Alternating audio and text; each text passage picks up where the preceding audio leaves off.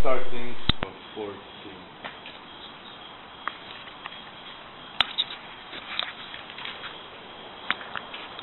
At that time, says the text, Herod the Tetrarch heard the reports about Jesus, and he said to his attendants, "This is John the Baptist. He has risen from the dead. That is why miraculous powers are at work in him." This sentence is simply relevant because people consider that that thing can happen and is possible, therefore. Now Herod, it's previous history, now Herod had arrested John and bound him and put him in prison because of Herodias, his brother Philip's wife. For John had been saying to him, "It is not lawful for you to have her." Herod wanted to kill John, but he was afraid of the people because they considered him a prophet. On Herod's birthday, the daughter of Herodias danced for them and pleased Herod so much that he promised with an oath to give her whatever she asked. Prompted by her mother, she said, "Give me here on a platter the head of John the Baptist." The king was distressed, but because of his oaths and his dinner guests, he ordered that her request be granted and had John beheaded in the prison. His head was brought in on a platter and given to the girl who carried it to her mother. John's disciples came and took his body and buried it. Then they went and told Jesus. This gruesome story of beheading of John the Baptist is having multiple secret ramifications in the life of the Bible. First of all, because John the Baptist is alleged to be, as Jesus has declared and will declare it again several times, that was nothing else but the one who came to prepare his own way, announced by the prophets, foretold by the prophets.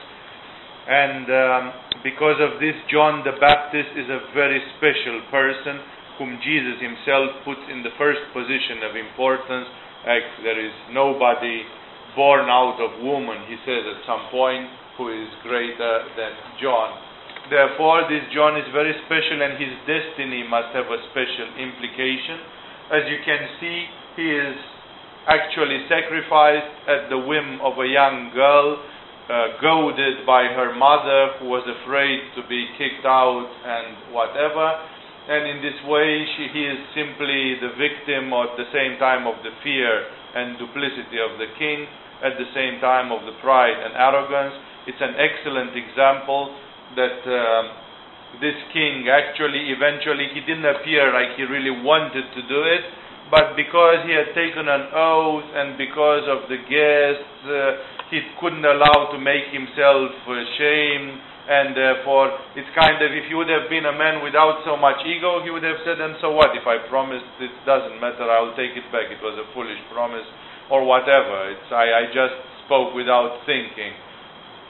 So in this way, he could have saved the day if he really wanted, but it was again a matter of demonstrating the root of all evil things being in this pride, in this vanity, that now he couldn't afford to lose face in front of his guests.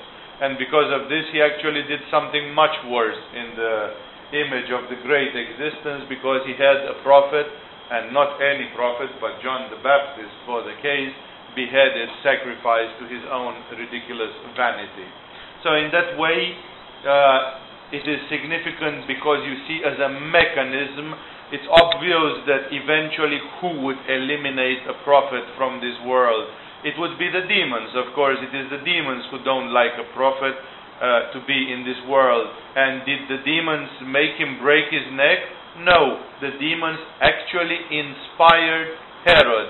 They pressed on all the soft spots of Herod. They goaded him and goaded him. They inspired Herodias, his wife or concubine.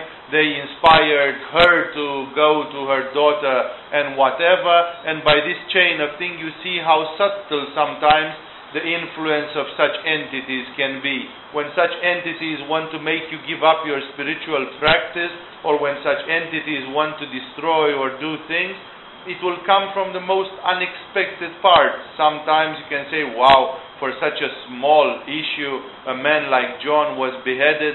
No, John was beheaded because the demons hated him. That's the reason for which he was beheaded.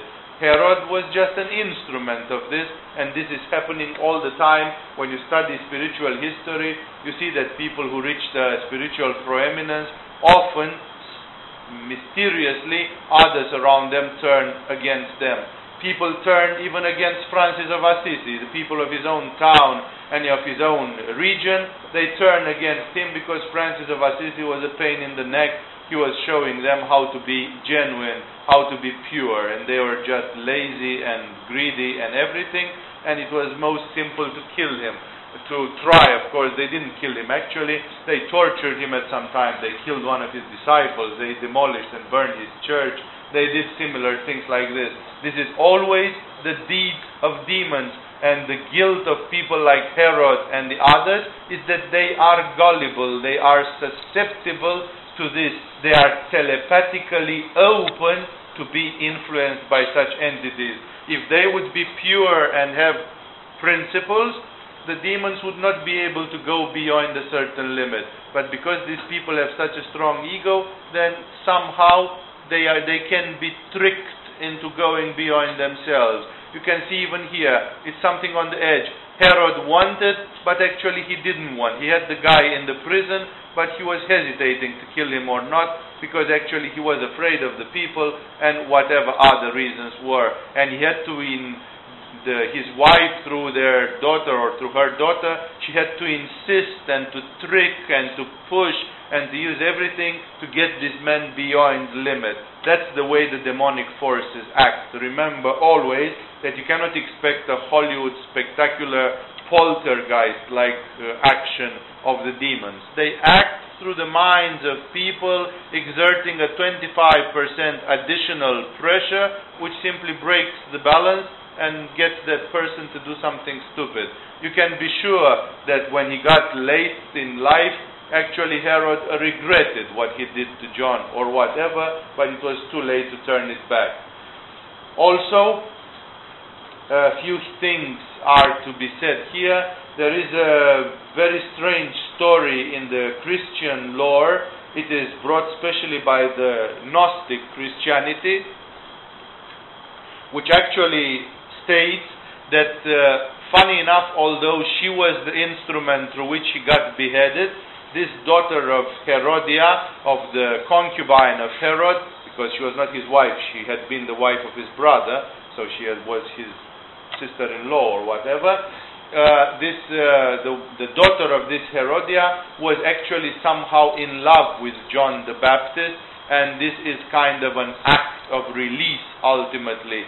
There are theories in Gnostic Christianity which claim no more and no less that this daughter of the Herodia, whatever was her name, Salome, I think the church mentions her name was, that this Salome was actually the alchemic bride of John the Baptist, that she was his sister soul, that somehow there was a very powerful destiny relating these two men, John and this girl, who, strangely enough, has been instrumental in his death, but at the same time she was like his great love, or whatever. They were like meant for each other in this meaning of platonic halves. And therefore, that this killing of John, at the same time from a deeper spiritual standpoint, it has the meaning of a release, of an alchemic transformation of some sort. It's not very clear. I personally have not meditated for long at this issue. I know this information because I've heard it a couple of times manipulated, like vehiculated, but again, this is a pretty unclear issue, a pretty unclear statement which has its own pluses and minuses, and it has not been fully explained. Moreover, you can see here from the history that the head of John the Baptist and the body have been separated. As I told you, as far as my knowledge in Christian relics goes, they claim that they have the head of John the Baptist on a silver platter in a monastery in Mount Athos in Greece. So that's as far as that relic has gone. Also, finally, the death of John the Baptist is kind of the signal, the bell, which announces to Jesus that now it's time to press it to the bottom. Until this time, there are a lot of things which did not happen. After this time, you will see that Jesus suddenly reaches the transfiguration, the full manifestation of His Godhead. Jesus is in a complete dialogue with God and with His great predecessors, with Moses and Elijah. And finally, Jesus announces His great mission. And moreover, Jesus announces that He is going to be crucified and that He is going to be put to death and He will resurrect. All this did not happen before. It's like it was necessary for this moment to happen. Either that Jesus waited deliberately for it to say, knowing it in advance and saying, okay, now we go to the next stage, or that living in the present, living in the now, as He was supposed to do, Jesus in the moment when this happened, He realized that now the time of, if John was beheaded and John said, I am not worthy to tie the laces of your sandals, then what would Jesus do when John was beheaded? It's kind of, He had to upgrade it to a level way beyond that, because beheading was one for the forerunner, for the one who came forward, but He as a Messiah, He would go like 10 times over that thing. So in this way, the death of John the Baptist is the moment when somehow Jesus comes up, blurts out, shines through with the full level of divinity, and from that moment on He goes like even more. The great miracles start being more often, and His message is kind of much more clear. You can say that in a certain way the death of John the Baptist inspires him or triggers something in him, which tells him now things will go all the way. When Jesus heard what had happened, He withdrew by boat privately to a solitary place. It already shows immediately introspection. What's the meaning of this? What does God want? Or whatever, whichever way you want to put it. Hearing of this, the crowds followed Him on foot from the towns. So somewhere in the wilderness. When Jesus landed and saw a large crowd, He had compassion on them and healed their sick. This is kind of a constant. It happens most of the time, either one way or the other. It doesn't necessarily say that by a miracle. Of course, some medical things are medical miracles. Healing somebody of a cancer is a miracle. Either you do it by Shankha Prakshalana or by the power of the Word. So in this way, again I told you, there are old Gospels, apocryphal, not accepted by the Church, such as the Gospel of Truth was one of the most characteristic, which claim and describe different therapeutical methods used by Jesus in parallel, like the man was a great healer, in the meaning that he also used method, not always going straight to the level of performing miracles. His motivation is described here very clearly as compassion. As evening approached, the disciples came to Him and said, "This is a remote place and it's already getting late. Send the crowds away so they can go to the villages and buy themselves some food." Jesus replied, "They do not need to go away. You give them something to eat." "We have here only 5 loaves of bread and 2 fish," they answered. "Bring them here to me," He said. And He directed the people to sit down on the grass. Taking the 5 loaves and the 2 fish and looking up to heaven, He gave thanks and broke the loaves.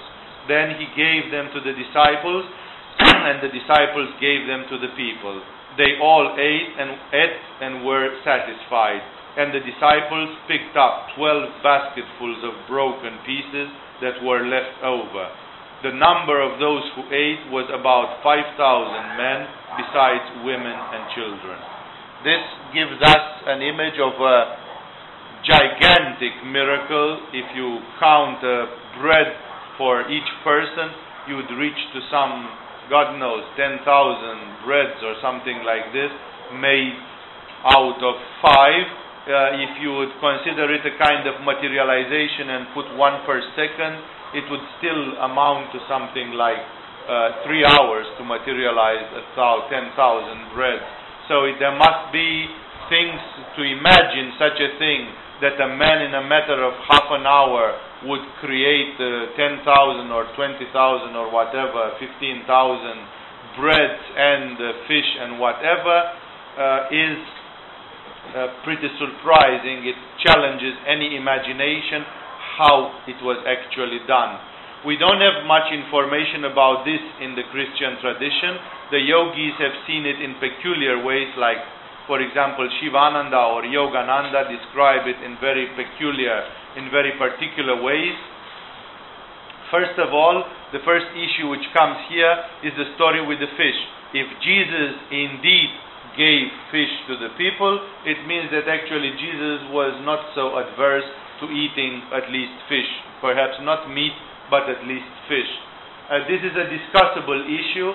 In the Gospel of Truth or in the Gospel of the 12, I don't remember, the author goes to a great length to argue that the word used in Aramaic for fish is actually a neutral word which can mean food additives or side dish or something, and therefore it's exactly, you could even call the grape, if you would have some bread and some grape, the grape which you eat with the bread would be also called by the same abracadabra word, and therefore that the original word in Aramaic does not actually mean fish.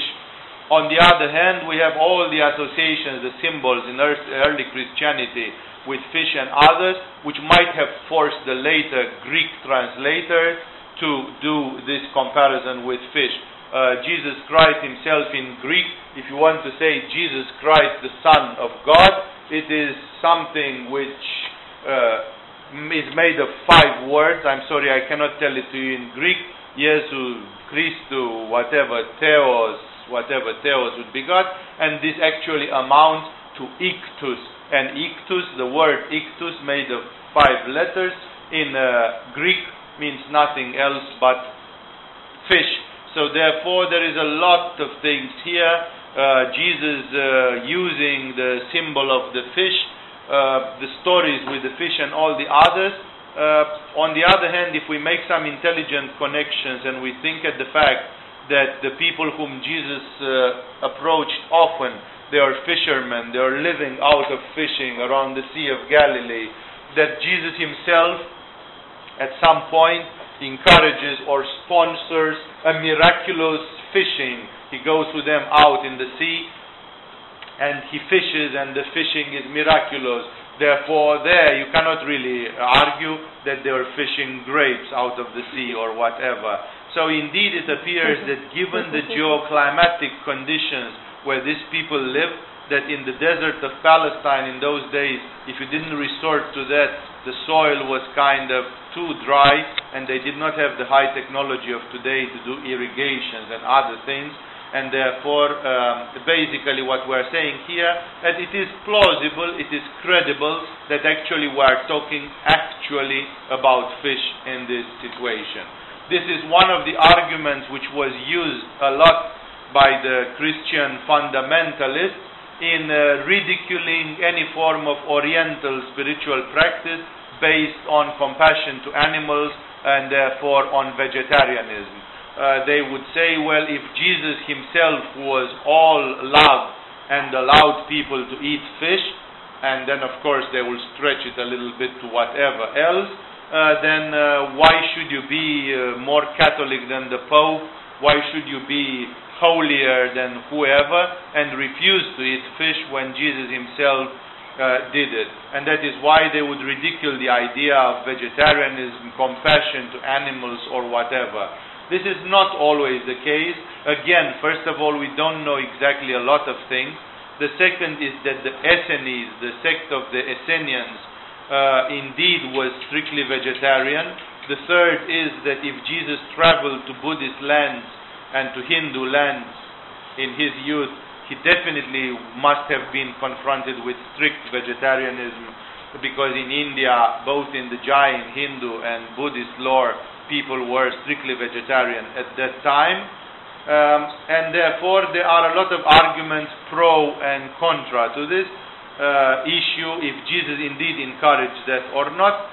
but remember that the geoclimatic conditions, they can mean a lot. Actually, for those people, to take away the fish thing would mean like taking away a lot of things from them, possibly the survival of some of them. And in this way, it is always discussable how far this issue has gone. On the other hand, for your own information, people like the fathers of the desert or the great mystics, very often when you read the Philokalia or the fathers of the desert, like what they actually ate, when you ask yourself, what did these people like, I don't know, Simeon the Stylite or whoever, Mary of Egypt or whoever, these men and women, what did they actually eat? You find out with surprise that definitely they are vegetarian. That means that fish was not part of their diet. And you find out that actually they ate a food which would be considered very severe. These people were in a kind of perpetual Oshava diet. The ideal food of the people living like this was dry grains. That means you would eat cereals, grains, but even those not too watery, because if you drink too much water and make them too juicy, it's kind of too much svadhisthana. So these people would eat dry rice, dry wheat, things like this, like as severe as one can conceive it, and not even oil and things like this. Surely there are degrees here, but fact is that the great people, the great saints, they actually did feel an urge to stay away definitely from meat and actually to stay away even from fish. Are there examples where different saints were eating things such as fish? Yes, there should probably be many. I have reread recently a paragraph from the book of Milarepa, where Milarepa himself at some point is given meat and he eats it. If you rapport that to the conditions of Tibet, where his body was weakened and ruined, and a little meat would give him something which he hadn't seen for 12 years or God knows how long, then again it is conceivable that yes, you can read without any doubt in the history of Milarepa that actually at some point, and perhaps several times in his life, he actually did enjoy, even when he was a great yogi, in eating a meat dish or something like this. On the other hand, others who did less yoga and who were more on bhakti, on Vedanta, on this dry path, they were always afraid that fish and meat and other things would make them horny, too energetic, too juicy, too whatever, and they always kept it down to very, very dry food, to very, very austere food, like eating only figs and wheat and stuff like this. I've met also people going along with this kind of fast, and that's why I say here there are many differences and we cannot understand all of them. Fact is that here you have one of the major miracles of Jesus. It is also a miracle which has a deep implication in giving people back their faith, because people would believe what they would believe, but then they are killed by the worries of every day. It's like, yeah, right, we go with this guy and pray in the desert, but then when we come home, who is going to put bread on our table? That means life is tough, you know. You go and dream and pray, and you are an idealist, but in the end, it comes down to survival, it comes down to bread and fish, it comes down to the daily life. So for many people, that would be one of the major obstacles in their religious surrender. It's like, as Nietzsche said, God is dead. Even if there is a God out there, He doesn't seem to be able to bring food on your table. So if you are not working or not making something, you will die of starvation. And therefore, even people who go spiritual, they still have to earn some living because their stomachs are still in need of some food. Here you have the equivalent of what Jesus said when He said, live like the birds of the sky and like the lilies of the field, and it is exactly the equivalent of the faith of the old Israelites, who lived with the manna from the heaven, as I told you about this mysterious fact of history. Basically, here is the economical proof that yes, God can do even that, in the meaning that many people say, well, what if everybody on this planet would do yoga? Then who will produce electricity? Who will plow the fields and make food? Who will make children? The world would go down if everybody on this planet would be spiritual. The answer can be no, because children can be born without a sexual contact as well, if you are the Satya Yuga type of person, and at the same time, food can come out of heaven. As Jesus here simply seems to produce food in tons, in huge amounts, directly out of heaven, and he seems to be inexhaustible, because not long after this, he does it again. He just does the same miracle once more. So in this way, this is kind of showing to people that yes, because many people say, well, yeah, God can do many things, but God is so detached, He is not mixing in the lower parts of this life. So when it comes to prayer, God will perhaps answer to you. But when it comes to bread, you have to sweat for it, because there God doesn't mix. It's not true. Jesus shows God mixes even in your making of bread. You want bread out of heaven, you should be like Jesus, and then you would have bread and fish out of heaven, and Jesus didn't need to plow the land to make bread for 10,000 people or whatever they were. So in this way, this is a formidable answer which shows something on the low levels which is even more precious because of that. Also, in terms of yoga, you should remember that this materialization, because Jesus here does a materialization, but as you can see, funny enough, he asks, what do you have? And he says, we have only 5 loaves. And he says, bring them here to me. He doesn't say, I'm going to make 10,000 more. He says, bring them here to me. That means somehow, mysteriously, he seems to use those 5 as a model, as a kind of archetype, as a kind of copy. He does a copycat of those loaves of bread. He does not actually reinvent the loaves of bread. And the same thing is happening when he does it the second time. So as long as there is left only one, Jesus can make another 10,000 out of that one. But he is not trying to make it without a model, which is quite mysterious. This is a way of operation which Svara Yoga describes as belonging to Ajna Chakra, and Paramahamsa Yogananda describes as belonging to Vishuddha Chakra, to working with the ether, with Akasha. That the materialization of things of this world needs to be a mixture of prana from Ajna Chakra, the ultimate energy, with Akasha from Vishuddha Chakra. It's a combined siddhi of Ajna and Vishuddha Chakra taken to perfection. In this way, this siddhi is pretty incomprehensible, that somebody can create things out of the blue. If somebody can create 10,000 breads in 30 minutes, or in 30 seconds for the case, because we don't know really how quick it happened, then things could go on like this with anything else. And of course, the final idiosyncrasy of the then Jewish environment, where people are counted according to men, which again tells us about the status of woman in that society. The number of those who ate was about 5,000 men, besides women and children. Those are not numbers, they are auxiliary beings. The ones which are accounted for are the men, actually. This is something which has been preserved more in Judaism, while in Christianity, as you know, many women have become saints and so on, and it's a different story with baptism for all and so on.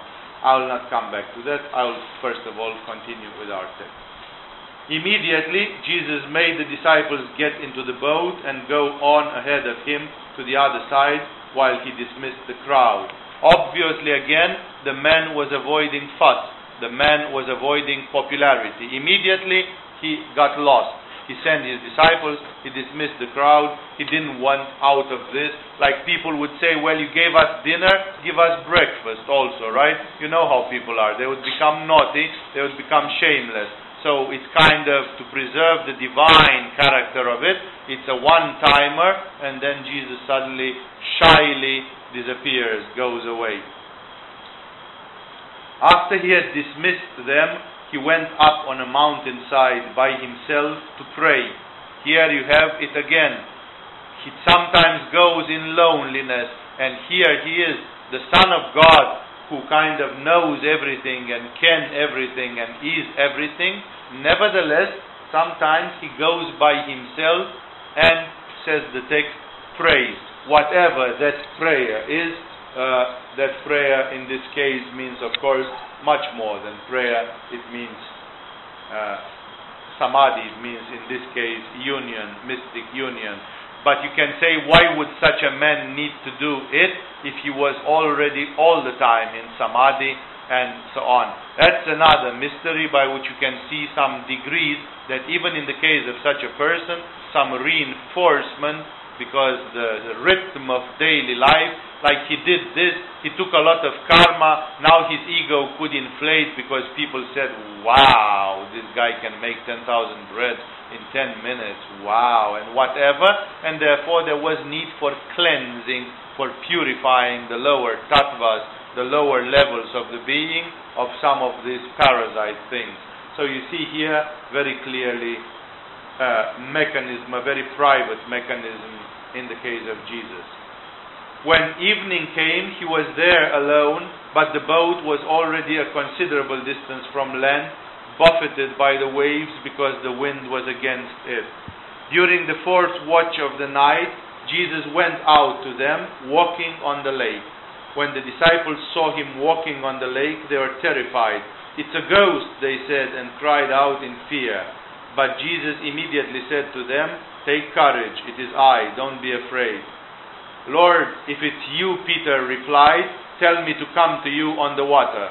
Here you see immediately that out of all of them, Peter is the naughty one all the time. He was not selected without a reason. He has a leadership. He has a manipura. He is fiery. There is something with this Peter because always he is the one who steps forward and talks and asks the most outrageous things or whatever. He is not ashamed. He is not afraid. He is more manipuristic than the others. He kind of deserves in a certain way to be a little bit like, you would presume in terms of yoga knowledge that this Peter was perhaps a fire sign astrologically. He behaves a little bit like a ram or like a lion or like something. He is a little bit outgoing like this. He has some of this energy. And immediately he dares. He says, "Well, if it's you, make me also walk on water like you do." It's a pretty bold request. "Come," he said. Then Peter got down out of the boat, walked on the water, and came towards Jesus. But when he saw the wind, he was afraid, and beginning to sink, cried out, "Lord, save me." Immediately Jesus reached out his hand and caught him. "You of little faith," he said, "why did you doubt?" The essence of walking on water is said plainly. Why did you doubt? That means as long as he believed, he had those 25 seconds of belief in the beginning. Wow, he was elated. But then afterwards, unfortunately, his mental monkey moved. It's like you try to say, "Who am I? I am." And 25 seconds it works, and after 25 seconds your mind tricks you and pushes you to think about something. This man also resisted some 25 seconds to walk on water in that condition of elation, and then suddenly his mind wobbled. His mental monkey said, "But the wind, but the waves, but what if?" And this "what if" was fatal because the effect immediately started vanishing. He started sinking. He didn't sink out of a sudden, but nevertheless he started sinking. Therefore, it was all a matter of belief. How do these paranormal things happen? By believing in them, I told you. If you have faith as much as a mustard seed, you move the mountains. Therefore, whoever would like to perform miracles has to believe faith, has to build faith as much as a mustard seed. How do you build faith? For example, by self-suggestion, by self-hypnotic things. That is why you can say that part of yoga is about building faith. When you believe, you do it. As long as your mental monkey says, but then it doesn't work. So you can see it very clear. Jesus tells him, you of little faith, why did you doubt? Doubt is terrible, actually. You see very well that this dubito of Descartes, dubito ergo cogito, is a complete mistake from the standpoint of Jesus, because Jesus doesn't say, yeah, you should doubt. Doubt is very healthy sometimes. He asked Peter, why did you doubt? There is no doubt in me. Why there is any doubt in you at this point? Why did you doubt? Therefore, this is exactly the shortcoming of the limited mind. And when they climbed into the boat, the wind died down. Then those who were in the boat worshipped him, saying, truly, you are the Son of God. When they had crossed over, they landed at Gennesaret. And when the men of that place recognized Jesus, they sent word to all the surrounding country.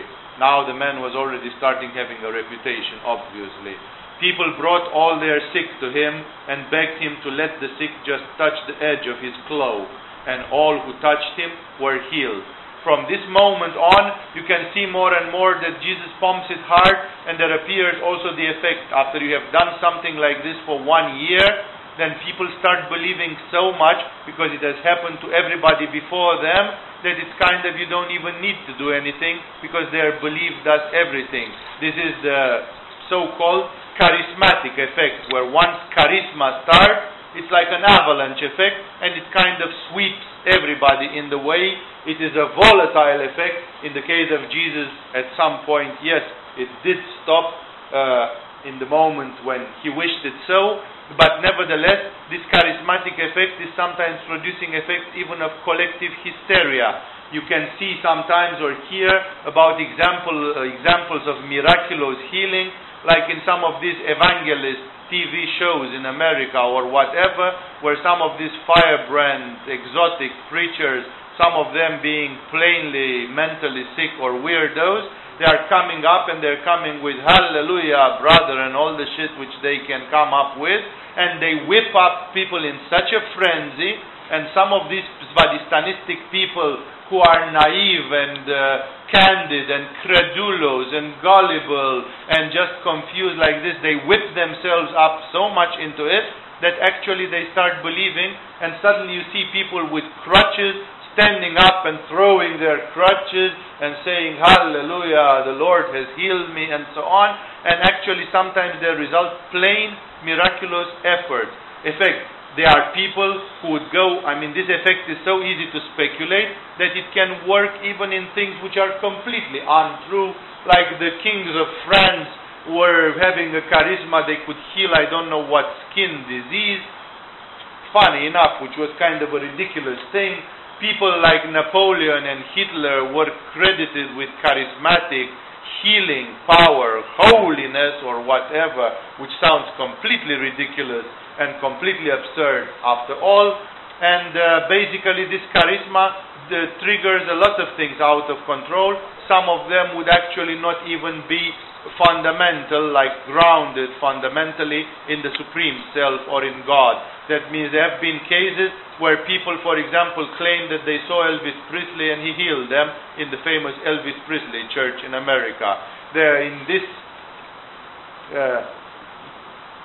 temples, where they do healing, like I said, these evangelist mass meetings or whatever, you find temples where there are hundreds of crutches and wheelchairs which allegedly the people have left and got healed and stood up and so on. The sad truth is that if you would call for those people, you will see that they discreetly bought themselves another wheelchair and they are back in the wheelchair, that they had a kind of explosion of something, enthusiasm, faith, which lasted them for 3 days or whatever, and afterwards they withered back to their previous condition. That means there is an energy, a hysteric energy, which is given by the crowd. There exists a kind of collective hysteria, which works on Svadhisthana mainly, and which may create that when thousands of people are gathered in a place, especially in religious ways, there happen all kinds of things. This is the secret of all kind of great sect leaders, a la Jim Jones or the Reverend Moon of Korea and so on, who use exactly this. They whip up people's feelings to a frenzy, and then in that frenzy a lot of things can happen. It was something which even Rajneesh did in Pune, having thousands of young people dancing in frenzy and whirling and shaking and screaming and freaking out and playing high drum music and using stroboscopic light on them, getting them to a point where some of them had either they thought that they had visions or they got healed or whatever. It was all a very clever use of mass psychology, of the collective hysteria type of thing, where phenomena can be whipped up to this level. That is why generally the more decent religions, they don't create such things because they know they are short-lived and they belong to a hysteria. That is why more decent religions, they try to limit this effect, that when crowds are together, like, I don't know, in the St. Peter place in Vatican celebrating Christmas or whatever, that there should be a certain kind of calmness and kind of chanting and so on, but not whipped up to a frenzy, because the frenzy can sometimes generate false miracles. And therefore, here there will be a lot of phenomena which can be coupled with that.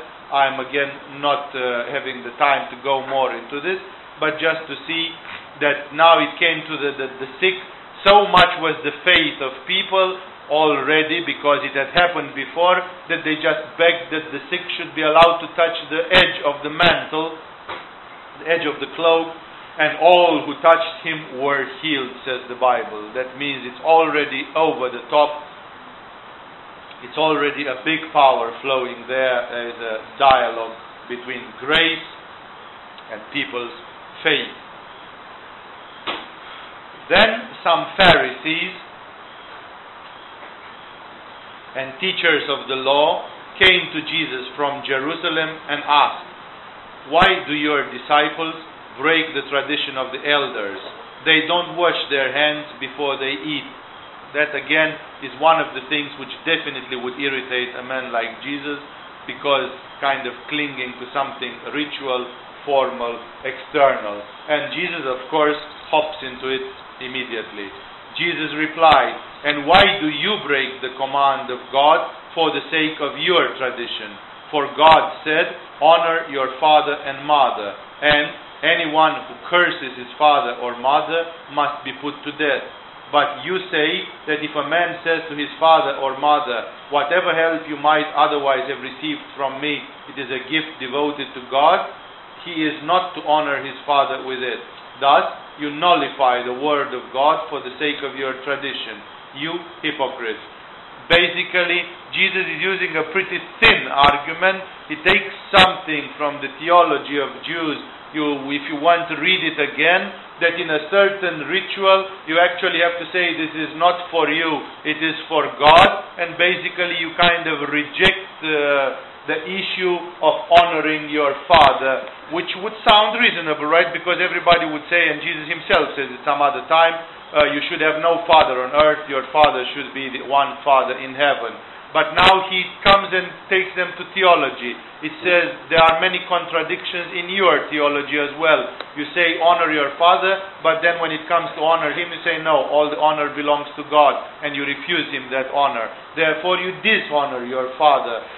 Therefore you see, you yourself break the law. He basically is trying to show them that no written law can cover the myriads of issues appearing in daily life, in real life. A law can be valid only generally, orientatively, but else a law cannot cover, especially a simplified religious law, cannot cover all the issues that may appear century after century in the evolution of mankind. And he simply wants to show them it's anyhow impossible to observe the laws a la lettre, to the letter of the law. Because look, even you who pretend you are teachers, you do things which kind of contradict each other logically. And he is very quick in just labeling them hypocrites. The story of their hypocrisy is deeper. It's not because of this particular thing. They are hypocrites because they are egoists. because they are powerful people with a great vanity and ego who feel threatened by a carpenter from Nazareth or whoever this guy was, and they feel threatened that this man who is not part of their circle, who is not a raven like the others, who is not a wolf in their pack of wolves, is suddenly coming and becoming a bigger prophet than them, is becoming, he can make the law, he can rewrite the rules, and basically, if it were one of us, then at least we would have known that he would rewrite the rules with consideration for our own things. But this young man is wild and completely unconventional, and if we let him free, he's just going to rewrite everything in a very peculiar way, where he simply has no respect for us, and he doesn't care, and he is just scratching and wiping the slate clean, and starts from scratch, starts from zero with all the history. We can't have that, can we? And therefore, their hypocrisy is basically their ego and their secret desire to lock him, to confuse him, to ask him stupid questions. All the time they come with this secret desire to see him embarrassed, to see him shamed, to see him put in difficulty, and this is actually the issue there. So he continues by saying, Isaiah, the prophet, was right when he prophesied about you.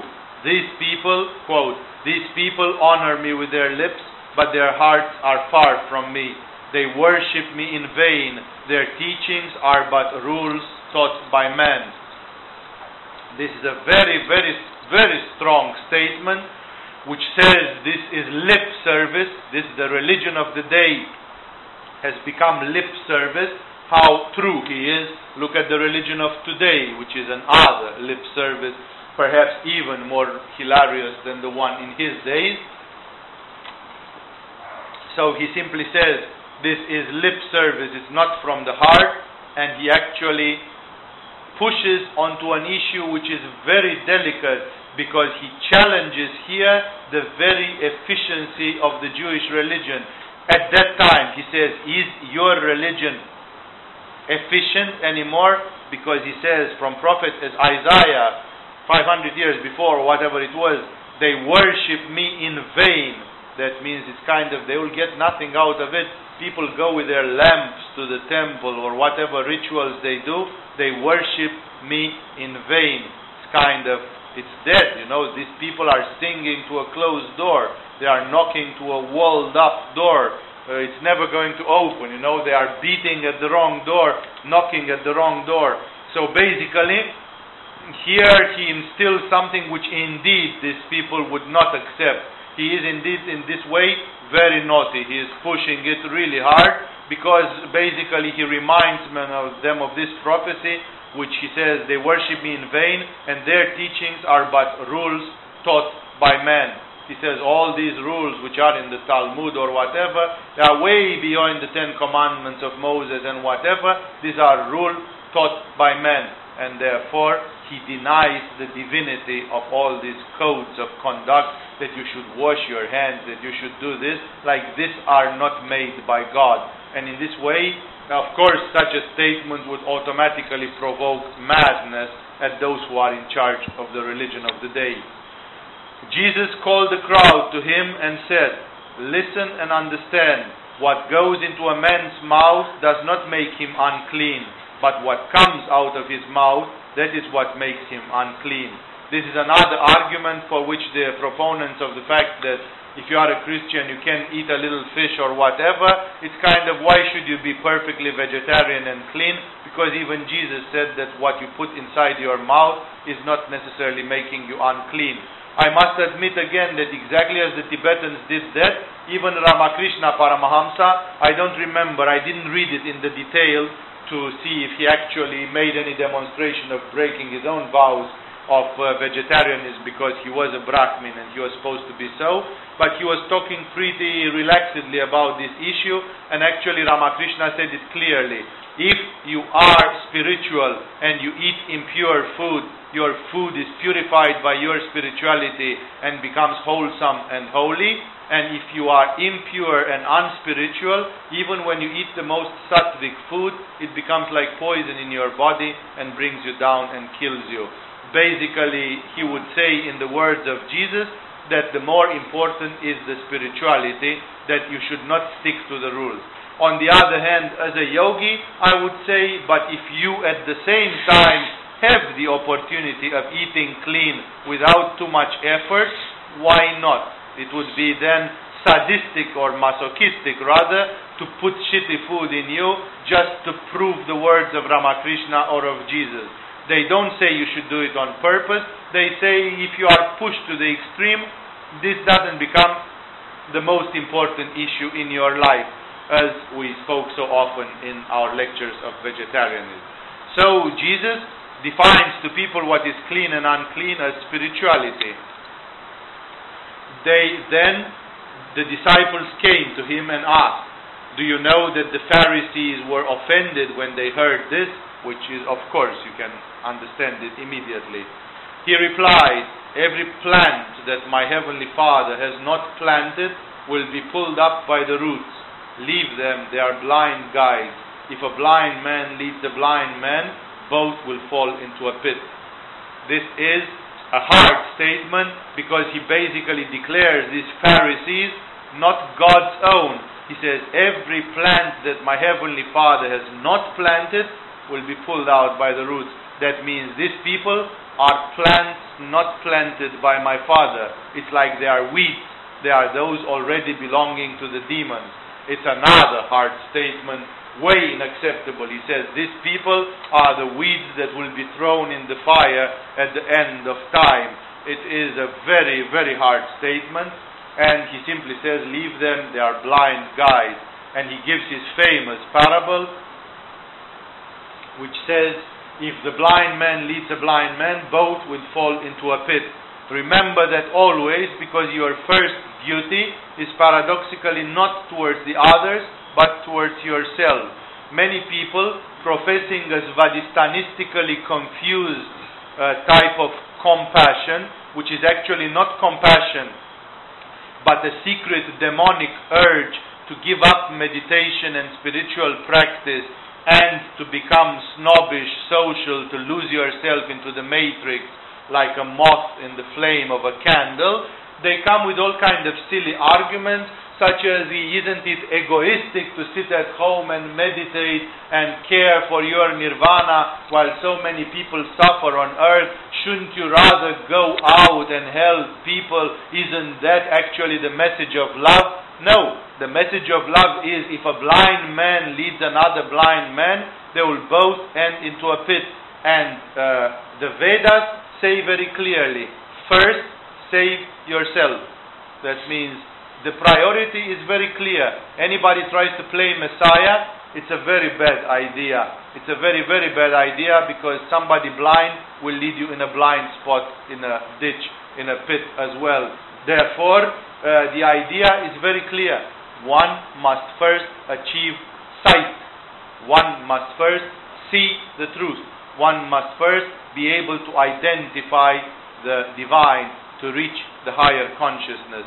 That is why this is a pernicious, it's an inexact question when people come up with this and they say, well, isn't yoga an egoistic thing? Aren't yogis egoistic? I think I can do it in another way. Unfortunately, this is usually the demons who tell you, get out of your home and don't do meditation anymore and waste yourself out there in the world. The yogis say, yes, give yourself to the world after you reach samadhi. That means the order is very clear. If you try to give yourself to the world before, a blind man will lead another blind man and they will both end into a pit. The implication is very clear. That is why, remember that there is something fundamental in this about the responsibilities that you have as a human being. The main responsibility is to yourself. Ignore all these kind of fake excuses that now you don't want to do this because you have to help somebody. Surely, it doesn't mean that the yogis should not help. They help as much as they can, but they help without destroying their own spiritual practice. That price is not to be paid. The Buddha, when his family and palace was spoiling his spiritual practice, he ran away from home, although he made them suffer. The priority is clear. If you can help people while you do what is spiritual, do so. It's beautiful. But remember that the first priority always comes on this one's spiritual development. And then Peter said, the same bold one, explain the parable to us. Are you still so dull? Jesus asked them. Don't you see that whatever enters the mouth goes into the stomach and then out of the body?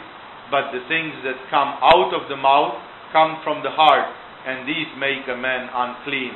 For out of the heart come evil thoughts, murder, adultery, sexual immorality, theft, false testimony, slander. These are what make a man unclean. But eating with unwashed hands does not make him unclean. Basically, this is the Kriya Yoga idea. Among the purity of the heart and the purity of your hands, the purity of the heart is 1,000,000 times more important. And therefore, again, nobody says that you should not wash your hands. But if you are in a hurry or carried on by a mysterious enthusiasm, forget about the hands. That enthusiasm, that mystical thing, that beautiful spiritual thing is 1,000,000 times more valuable than clinging to some minor things there. And that is why, again and again, Jesus here gives a beautiful perspective of purity and impurity on profound levels and on deep levels. Sure, his statements can be argued because what you put in your mouth doesn't directly come out the other way, right? It is assimilated partly by the body. So basically you can say if you put something shitty in your body, it will partly stay in your body. In this way, if you drink poison, it will not just come out to the other part, but at the same time it will poison you meanwhile. So in this way, it is not a mathematically accurate statement, it is a relatively accurate statement just to make a point. He says food is food, it goes in, it comes out, like the body is in a continual change, but the heart, by which he means the soul, the essence of you, your own soul, if your soul is an ugly soul, you come out all the time with all these things: evil thoughts, murder, adultery, sexual immorality, theft, false testimony, slander. This is an example of the impurity which comes out of one's impure soul levels. Leaving that place, Jesus withdrew to the region of Tyre and Sidon. A Canaanite woman from that vicinity came to him crying out, "Lord, Son of David, have mercy on me. My daughter is suffering terribly from demon possession." Jesus did not answer a word, so his disciples came to him and urged him, "Send her away, for she keeps crying out after us." He answered, "I was sent only to the lost sheep of Israel." So for the time being, he did not universalize. He had a moment of opening with a centurion, with a Roman soldier, when he said, "Wow, what a faith this man is." It gave him ideas, but he still did not grow to a universal mission. You can see that he is about to take off. It's kind of he himself develops in the meaning of understanding where he is supposed to go with this. He is not yet contemplating a planetary mission. He is contemplating a mission for those people right there. He says the sheep, the lost sheep of Israel. The woman came and knelt before him. "Lord, help me," she said. He replied, "It is not right to take the children's bread and toss it to their dogs." This is a pretty raw statement, coming from the fact that the Jews in their traditional literature at that time, they had the Talmudic injunction that all the other people, the Gentiles, the tribes around who were not Jewish by religion, they were cattle, they were subhuman. It is some of these things from the fundamentalistic Judaism which has disturbed some people along history because of some of these old-fashioned religious things.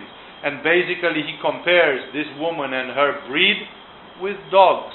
Of course he uses it as a metaphor, and of course he uses it to test her faith in the end, because he is universal and compassionate. But nevertheless, he says, and moreover he says, it's like I'm taking something from those and giving it to you. which is meaning that there is a kind of, he contemplates like there is a limited amount to be given, and if I take this, somebody of my own people will be deprived of this. And this woman is indeed a smart woman, and she is also very humble, and she knows her place, because she says, yes, Lord, she said, but even the dogs eat the crumbs that fall from their master's table. Then Jesus answered, woman, you have great faith. Your request is granted. And her daughter was healed from that very hour. You see, in this way, this is a test. Like, let's see your faith. Generally, the Jews of that time, they considered that because they were monotheistic, they had a real ardent faith, and the other people who were worshipping golden calves or what God knows what they were worshipping, the Gentiles, the tribes around, which were heathen, pagan, whatever you want to call them, those people, they did have only a formal faith, a ridiculous faith, an absurd faith, an inferior faith, because it was not based on monotheism, on the belief in one God that is supreme. And that is why they were like taken down, they were looked down upon. In the Jewish environment, it's like, these people are not even up to our knee as a level of spirituality, because they are just worshipping some stupid pieces of stone, and they are just having some anemic, idiotic rituals, and their faith is just limited to get crops and fertility or whatever. And it's kind of, what religion is this? Where is the real God? The cry of the soul, the aspiration, the Jews at that time still felt the superiority of this monotheistic option that God is one. And therefore, in this way, Jesus is testing her, like, let's see how big your faith is. Even if I'm squeezing you a little bit and denying you, will you insist? Will you really believe? And this woman is full of faith. First of all, she never doubts that he can do that, and she insists beyond, and she says, you have to grant this to me, because even as a dog, I have my rights, I'm still a child of God. Such acceptation of one's faith that yes, I might be a dog, it's kind of so humble that automatically compels a reply, a divine reply. Jesus left there and went along the Sea of Galilee. Then he went up on a mountainside and sat down. Great crowds came to him, bringing the lame, the blind, the crippled, the mute, and many others, and laid them at his feet, and he healed them. The people were amazed when they saw the mute speaking, the crippled made well, the lame walking, and the blind seeing, and they praised the God of Israel. Jesus called his disciples to him and said, I have compassion for these people. They have already been with me 3 days and have nothing to eat. Again, it's 3 days already as a long time. So indeed their faith has been put to a great test. They have been there a long time. I do not want to send them away hungry, or they may collapse on the way. His disciples answered, where could we get enough bread in this remote place to feed such a crowd? You see, the disciples still have doubts. They don't say, you did it the other day, you can do it again. It's kind of, they still have the doubts. Maybe we didn't see right. Maybe it was a one-timer. Maybe his powers are over today, or whatever. How many loaves do you have? Jesus asked. 7, they replied, and a few small fish. He told the crowd to sit down on the ground, and he took the 7 loaves and the fish, and when he had given thanks, he broke them and gave them to the disciples, and they in turn to the people. It repeats the scene identically, basically. They all ate and were very satisfied. Afterwards, the disciples picked up 7 basketfuls of broken pieces that were left over. That would be much more than the original amount. Even it's put there in the text to show the disproportion of what has happened, to realize that this was not a David Copperfield trick. It's simply mathematically, materially impossible. The number of those who ate was 4,000, besides women and children. After Jesus had sent the crowd away, he got into the boat and went to the vicinity of Magadan. Well, we have time to go a little bit more. The Pharisees and Sadducees came to Jesus and tested him by asking him to show them a sign from heaven. It's the same manipuristic, sarcastic, skeptical, cynical view which Jesus detested so much. He replied, when evening comes, you say it will be fair weather, for the sky is red. And in the morning, today it will be stormy, for the sky is red and overcast. You know how to interpret the appearance of the sky, but you cannot interpret the signs of the times. That simply means, what do you want to see? Do you think people are coming and the lame are getting healed just like this? How would you do that? Can somebody do that? I mean, can't you see? It's kind of obvious. If you would be intelligent, you would see.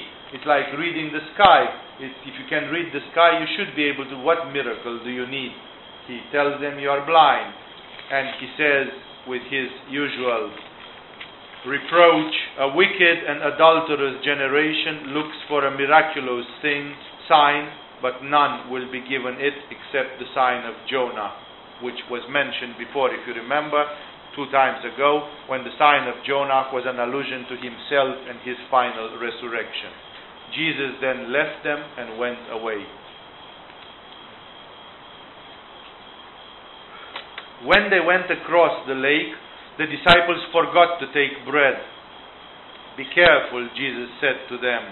Be on your guard against the yeast of the Pharisees and Sadducees.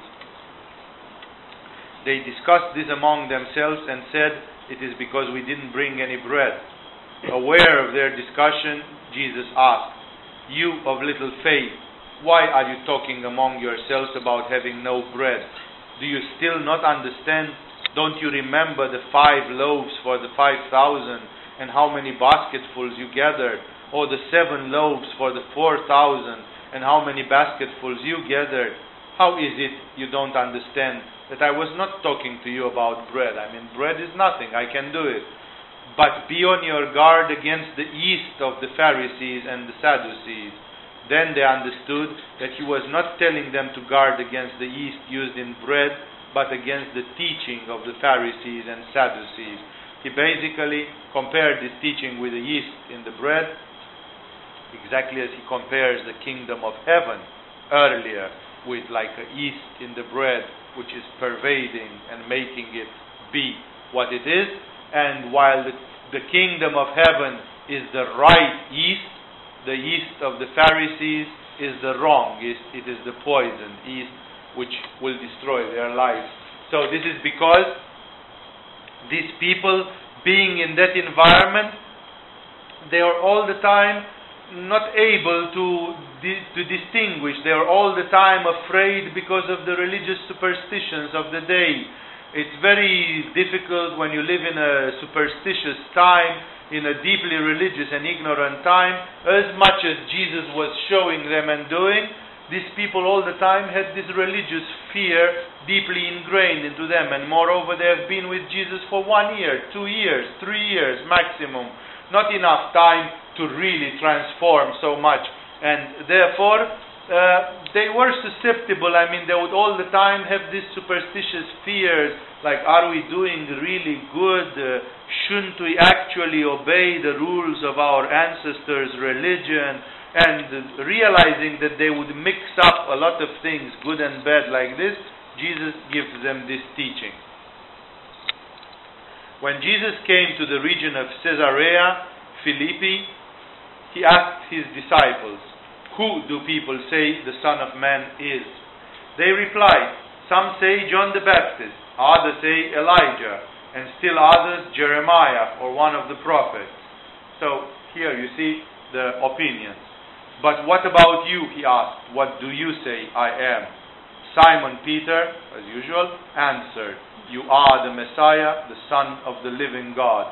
Both these are huge statements, because the Messiah is the cornerstone of the Jewish religion, and the Son of God is an idea which goes even beyond that, because to proclaim that God has a one Son, a special Son, a divine being, the Son of God, is kind of already going over the top, and it is challenging the very foundations of that theology.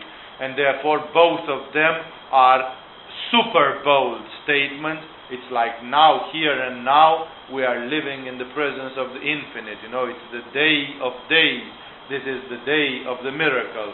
And thus what Peter says is indeed great. He takes a great responsibility to say such a huge thing. Jesus replied, "Blessed are you, Simon, son of Jonah, for this was not revealed to you by man, but by my Father in heaven." He simply says this is an inspiration which somehow came to you spiritually, directly from yourself, directly from your Atman, because men don't know this. You couldn't have seen this. You couldn't have fathomed this, which is way beyond the level of understanding of the human being. "And I tell you that you are Peter." So he called him Peter. Actually, the name is coming. Petra and Peter are from Greek and from Roman, and therefore the names can be many. I think in Aramaic they call him Kepha or something like this, which would mean stone. I'm not absolutely sure. I will not vouch for that. But basically his name was changed from Simon, his original name. It was changed by Jesus, like saying, "You are strong as a rock. Indeed, you are the one who can take responsibility and do." History actually confirmed it, because Peter, in spite of his impulsiveness or what other things, he did a marvelous job in the end, and he secured the blossoming of Christianity as it did. So he was a great man, the way Jesus saw him. "And I tell you that you are Peter." You told me that I am Messiah. Now let me tell you who you are. You are Peter, and on this rock, because this would mean a rock, on this rock I will build my church, and the gates of Hades, the gates of hell, will not overcome it. Basically, Jesus gives here a prophecy which has been used a lot in time, which simply seems to say that Christianity, even weakened and debilitated, will somehow survive till the day of the doomsday, till the last day, because even the gates of hell will not prevail over it. Somehow the message will be preserved in spite of many losses or whatever. "I will give you," he says to Peter, "the keys of the kingdom of heaven. Whatever you bind on earth will be bound in heaven, and whatever you loose on earth will be loosed in heaven." That's a huge sentence. It simply says, "I'm going to give you the key to the kingdom of heaven," which means the possibility to enter, to make others enter.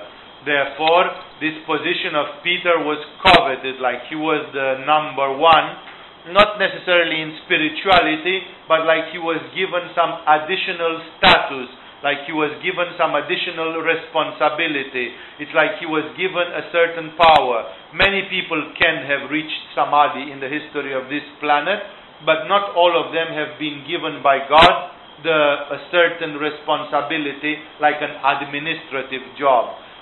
Jesus tells to Peter, besides the fact that you are going to see God and be enlightened, I am also going to give you an administrative position in my hierarchy, and you are going to hold the keys of heaven.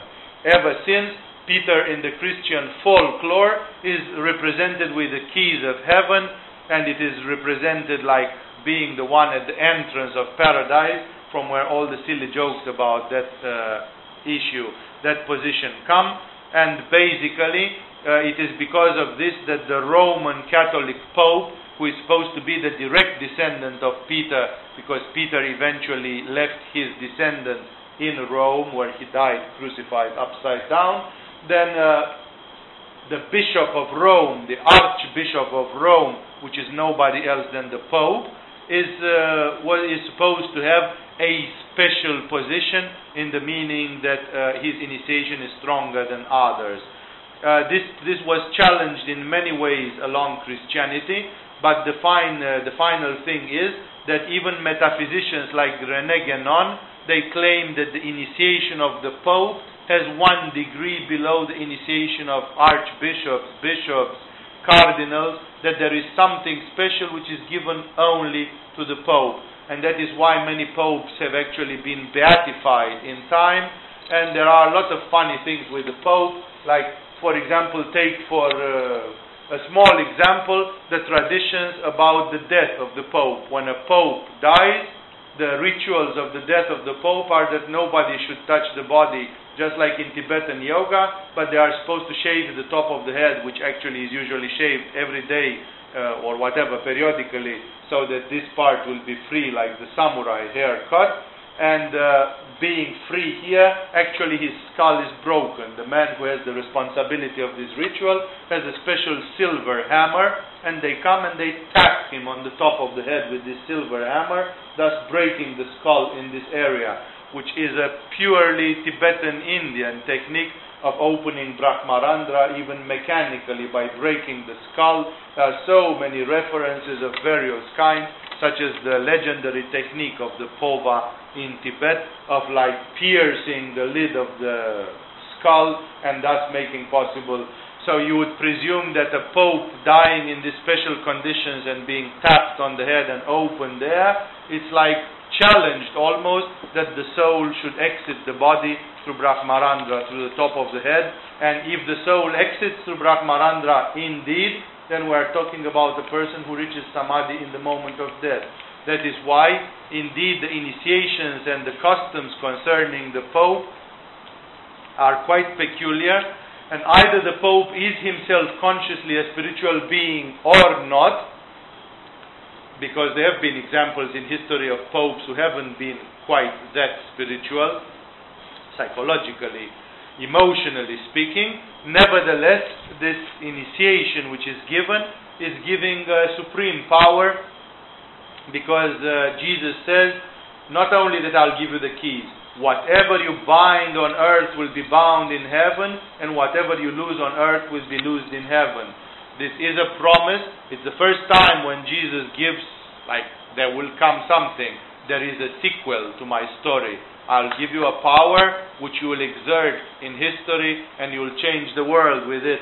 Later, he gives this power to his disciples, because this power given to Peter, it is the power of priesthood. It is on account of this sentence and another one which Jesus says later. You will see that the Christian priests were taught directly in the first centuries of Christianity that they can baptize, that they can forgive sins, that they can give absolution and confession and communion and all the others, because Jesus told them, whatever you bind on earth, it will be like this in heaven. That's magic.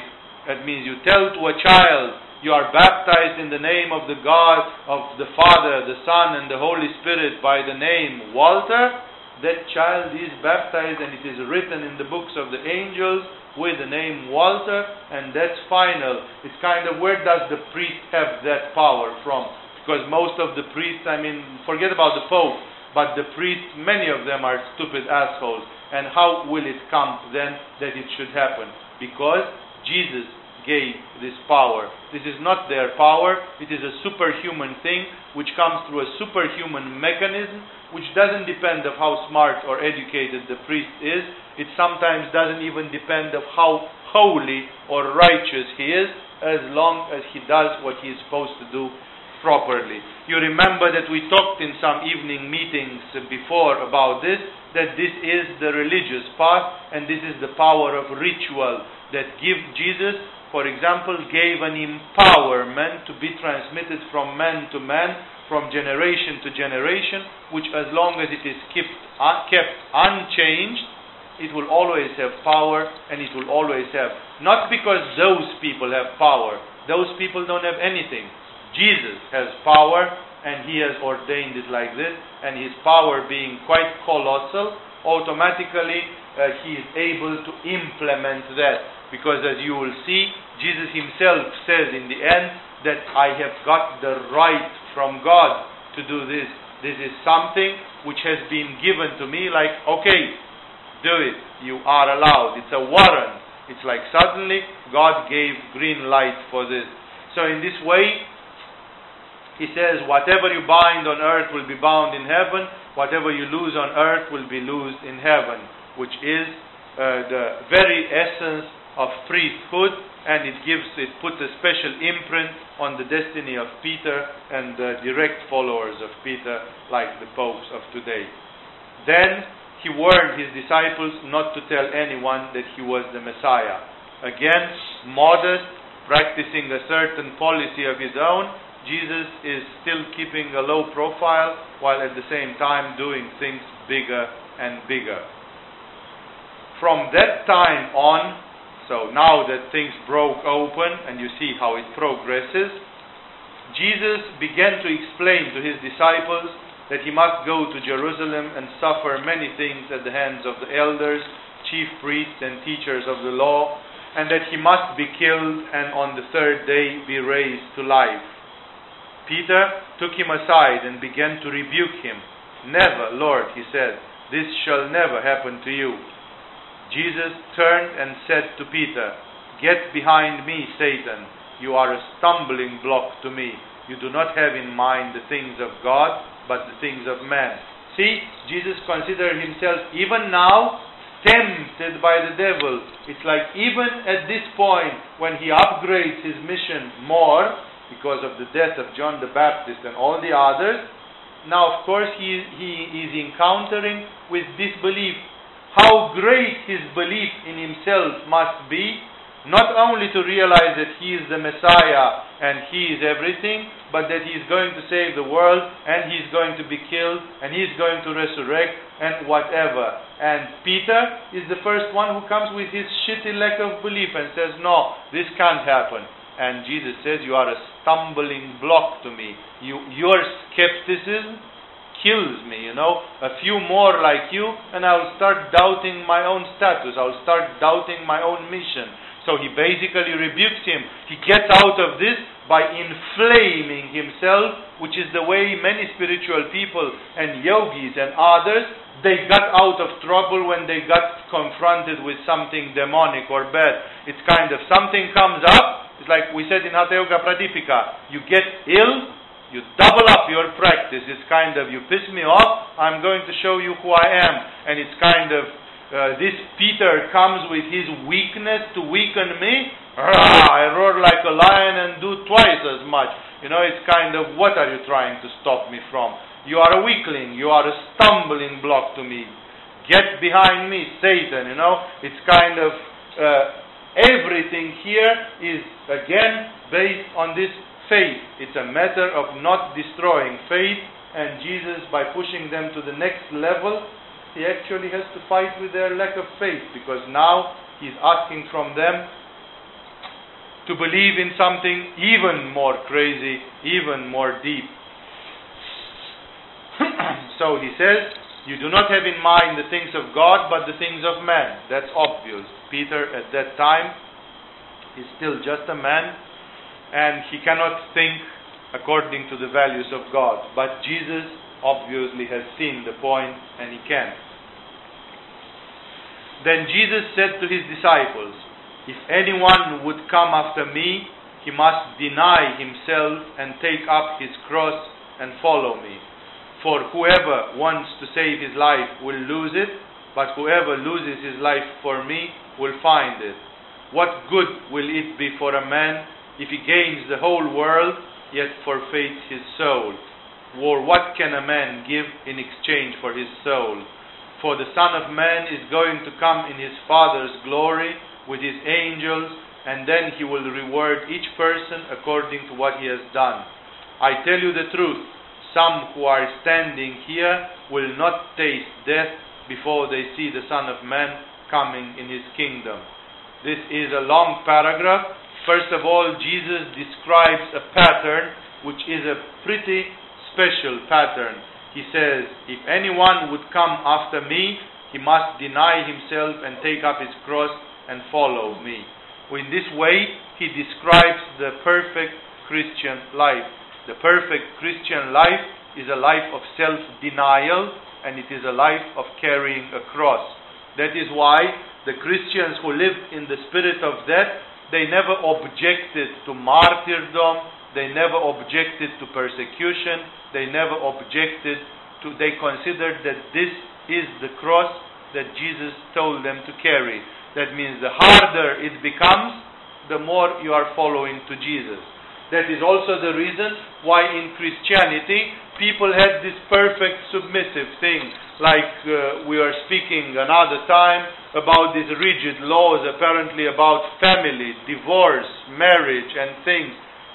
Today's people are searching for fun and an easy life, but the Christians living according to this, it's hard to say that they are searching for trouble, because nobody searches for trouble, but at least they were accepting trouble with serenity. If a woman would be having a husband that is a drunk and beats her up, she would say, this is the cross which my Lord Jesus has asked me to carry. And therefore, I actually take pride. It is a glory for me to keep on going into this wretched life. And the more bitter it gets, the bigger will be my laurel crown in the end, because I'm carrying the cross. Compared with Jesus, who carried the cross of the crosses, mine is just a little thing. So basically, Jesus actually gives here a pattern of life which is related with the arousing of Anahata Chakra, compassion. It is each religion, in each great spirit who has created a religion, a la Buddha or whatever, they have somehow created a type of human being. That means, remember that in a certain way, the typical typology in the aura of a staunch Jew, of a staunch Christian, of a staunch Muslim, of a staunch Buddhism, of a staunch Hindu, and whatever, they are different because of a predominant chakra. For example, a staunch Zen Buddhist from Japan, his aura, his temperament, his karma, his belief, the way what he asks from the universe, the way he reflects the universe, is very, very difficult from the way of a Christian who follows staunchly in the footpaths of Jesus. It's like each religion proposes a type of human being. There is a kind of average typology which comes not because of Purusha, not because of Atman, because Atman, Purusha, Shiva, the transcendent, is the same, always the same. But it is a difference in Prakriti, that until you go there, you are building a certain scaffold. That means you build some psychological attributes, you build some mental characteristics, you build a lot of things. There is a pattern, a typology. That pattern is different from religion to religion. For example, the Sikhs of India, the Guru Nanak followers, they are super manipuristic. They are supposed to be big and strong and never to cut their hair, so they wear those big turbans, and every man is supposed to carry a knife with him all the time, and they are supposed to have a iron bracelet at their hand, which will give to wear iron all the time is like amplifying the energy of Mars.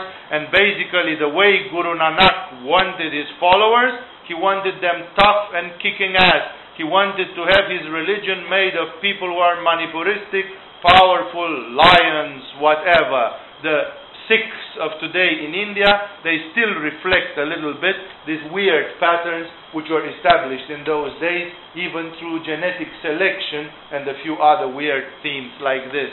So basically you can say that every religion makes it different. The Sikhs are different from the Hindus, and yet genetically they are supposed to be the same people. But if you go in India and you live in a Sikh community, and if you live in a Hindu community, you will see they are very different. Temperamentally, psychologically, and even bodily, the difference is overwhelming. Although those people are strictly from the same genetical stock, they are not the result of any migration or gene mixture or anything. This is a consequence of the fact that the mind is the ultimate force. Beyond the spirit, which is transcendent, Atma, the first force of the universe when you start coming down in Prakriti, is the mind. The mind is the higher force. So if your mind believes you in a certain way, you become like this. It's like self-suggestion. I am what I am because I believe myself to be what I am. Well, when I am a Christian, through the collective subconscious mind of all my fellow Christians, and through the education which I got from my mother and father, from the relatives, from the society, from the other children, from the village, from the school, from whatever, basically I believe myself to be one of these. And then automatically it's like I'm putting a mask on me. That means there is a certain pattern. I have to belong to this average typology.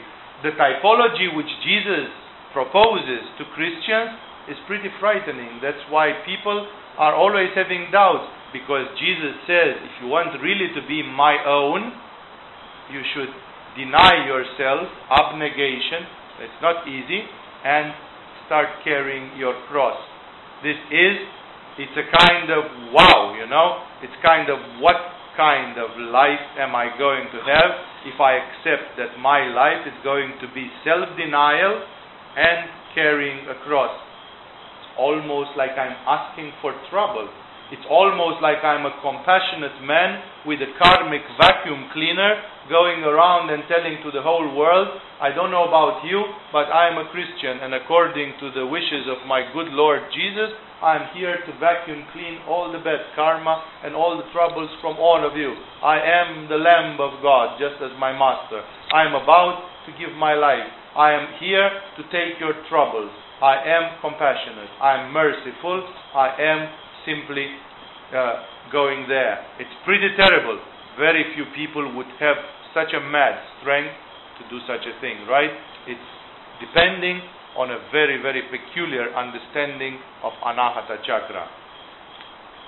I promised since long time that I was going to read for you this literally, this from Kahlil Gibran, or Kahlil Gibran, whatever you want to read it like, about love.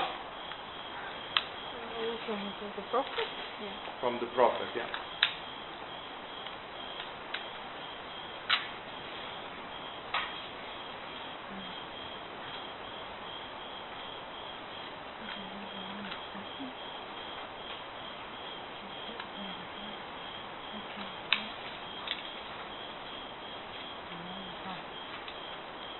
And now I'm going to read it as soon as the cassette starts on. Especially the part where he insists on the fact that the full dimension of love has something tragic in it. Love is blissful, and at the same time there is something tragic. But there is a tragedy in love which is a grand tragedy. There is a tragedy in love which is grandiose, which is divine. It is the tragedy of God, whose heart is bleeding with compassion because we are such miserable wretches that we are. Imagine the divine consciousness in its almightiness and understanding, in its purity and compassion, looking at people who live like animals and defile their soul and live in evil and darkness and wickedness and all the others. With such a great love, you can be sure that the heart of God, metaphorically speaking, is weeping with blood, because indeed there must be a suffering. And yet, God must allow himself to suffer, because there is a mixture of love and pain, because in this pain there is a great bliss that the human beings, through these mistakes which they do, they actually grow up to be one with God eventually. So this pain is not that bad after all. It is a pain which has a blissful thing to it, and yet it has tears to it. Sometimes there have been authors who have noticed this, like Maria Alcoforado, the Portuguese writer who wrote her famous 5 letters on love. If you never read letters on love at the highest level, try to find out Maria Alcoforado's work. And of course, in literature, this is illustrated often by the literature of the Russians. The great Russians, Tolstoy and Dostoevsky and others, they have this tragical dimension. Those of you who read a bit literature like The War and the Peace and the Karamazovs and the whatever, the Anna Karenina and so on, in such literature there is something very tragic. You can see the great soul of the Slavic people, because there is a lot of anahata in the Russian soul. You can see this faith and heart, and at the same time there is something tragic. The characters are glorious, but at the same time there is a tragedy to it. That is coming in the heart, and every time when you'll go to the full dimensions of the heart, many people understand that the heart is just to have a little bit of joy and to feel soft, but they are afraid to explore what actually the heart is. in its full dimensions. Then said Almitra, "Speak to us of love."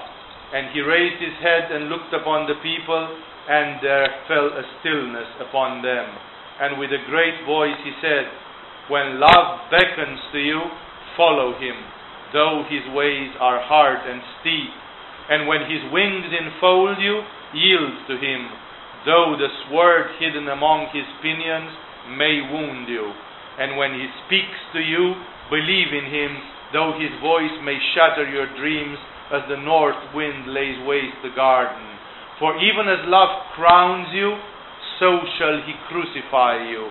That's it. It crowns you, but it crucifies you as well. "Even as he is for your growth, so is he for your pruning. Even as he ascends to your height and caresses your tenderest branches that quiver in the sun, so shall he descend to your roots and shake them in their clinging to the earth." It's breaking the attachment after all. This crucifixion is the alchemy, the crucible, the sublimation. Abandon your roots and move to heaven. Love is uprooting us from the earth and moving us to heaven. And then we have to detach. Even if it's with pain, we have to detach. That is why love is not always comfortable, but what a transformer it is. Like sheaves of corn, he gathers you unto himself. He threshes you to make you naked. He sifts you to free from your husks. He grinds you to whiteness. He kneads you until you are pliant. And then he assigns you to his sacred fire, that you may become the sacred bread for God's sacred feast. All these things shall love do unto you, that you may know the secrets of your heart, and in that knowledge become a fragment of life's heart. But if in your fear, here is the paragraph, you would seek only love's peace and love's pleasure, then it is better for you that you cover your nakedness and pass out of love's threshing floor into the seasonless world, where you shall laugh, but not all your laughter, and weep, but not all of your tears. Love gives not but itself, and takes not but from itself. Love possesses not, nor would it be possessed. For love is sufficient unto love. When you love, you should not say, "God is in my heart," but rather, "I am in the heart of God." And think not you can direct the course of love, for love, if it finds you worthy, directs your course. Love has no other desire but to fulfill itself. But if you love and must needs have desires, let these be your desires: to melt and be like a running brook that sings its melody to the night, to know the pain of too much tenderness, to be wounded by your own understanding of love, and to bleed willingly and joyfully, to wake at dawn with a winged heart and give thanks for another day of loving, to rest at the noon hour and meditate love's ecstasy, to return home at eventide with gratitude, and then to sleep with a prayer for the beloved in your heart and the song of praise upon your lips. This wonderful, unique quote in the world literature about love is insisting again on this, that if you try to see in love only peace and pleasure, then cover your nakedness and walk out. You will laugh, but you will not laugh to the bottom. You will cry, but not to the bottom. You don't really understand. You understand when you accept both sides of it. That means the tragic, gigantic dimension of it. Look at Jesus. Jesus is a tragic character. The man who embodies the greatest love of this planet is a great tragic character. He is the main actor in a big tragedy. He is bigger than the sun and the moon, and at the same time, what a tragedy his life is. What a misunderstanding. What a blunder is there. What a fiasco is there for some people. What a pain. What an agony. Therefore, this is the issue of love. And here, Jesus again, I'll not go further than this. He is advocating a path of sacrifice. It's like really difficult. He said at some point, take my yoke because my yoke is easy. But after all, it's not that easy. It cannot be perfectly easy and then everybody would do it. What's the difficulty? The difficulty is to accept I'm going to lose my life. I'm not going to do anything in this life. I'm lost. I just want God and that's all. I will be a fiasco from the standpoint of my career, from the standpoint of my family, from the standpoint of my name and fame, from any standpoint in this world. I'm just going to give my life to God, and I'm going to carry a cross on my shoulder, and I'm going to deny myself to live in abnegation, to live in giving myself to others, giving myself to love, giving myself to the world. How many people would have the power to decide such a thing? Your anahata chakra must be as large as the sun to be able to take such a decision that you are going to lose everything to be able to find the infinite. What a path he is giving there. That is why this path of Bhakti Yoga is not as easy as it sounds. Many things literally comparable to this, they have been in the life of Ramakrishna and in the life of others who have been very much into Bhakti. And when you look in the life of these big Bhakti ones, you see a little bit the same tragedy. That the life of Ramakrishna is joyful, but it is also a tragedy with his cancer and taking of karma and his striving so tremendously that eventually he becomes like an empty husk. He drained himself completely for his love of mankind, for his love of God, and so on. There is a bit of a tragedy there if you look at it through the eyes of his disciples or through the eyes of his wife or whatever. So in this way, indeed here, Jesus is proposing a difficult path. It's proposing a path of sacrifice. In the same way, you find a similar pattern in the ways of the Buddhists, the Bodhisattva, the Tibetan Buddhists, that is. The Tibetan Buddhists who have gone a little bit more into Anahata Chakra through the understanding of compassion and love and the others, they have found mysteriously the same thing. The Bodhisattva ideals, they contain sometimes painful things, like one of the teachings of the Bodhisattva practice is that the Bodhisattva should try to do a pranayama like this. You inhale, and when it's like doing pranayama, and when you inhale a dark gray fluid. You visualize the air that you inhale like smoke, of the color of smoke.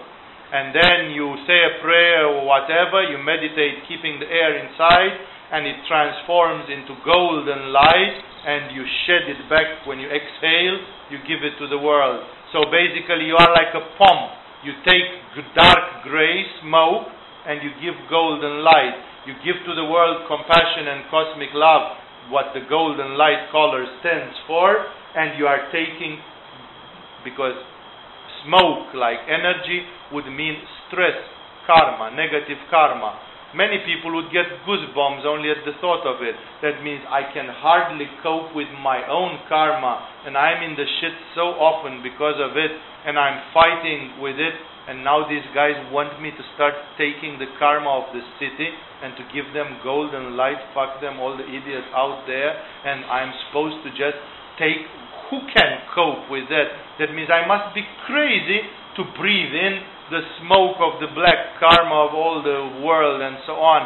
That means I can barely deal with myself. You see, it's a path of a sacrifice which is like inconceivable. You have to be crazy to be able to push it to such a level. It's really that you don't care about yourself, and should you die of cancer like Ramakrishna or Maharishi, you don't care. You are ready to die of cancer for the sake of humanity or whatever. That is indeed pushing it to the limit, and it shows something of this tragic thing of bhakti.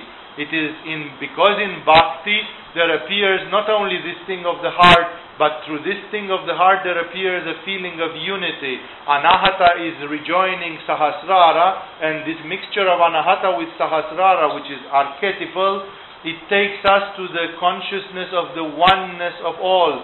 I am Brahman, I am Shiva, I am the universal consciousness, and therefore I am the same with everybody else. And if I am you, then it's like Jesus. You will see how beautiful he says it. That I was hungry and you fed me, and I was thirsty and you gave me water, and I was a prisoner and you came and visited me.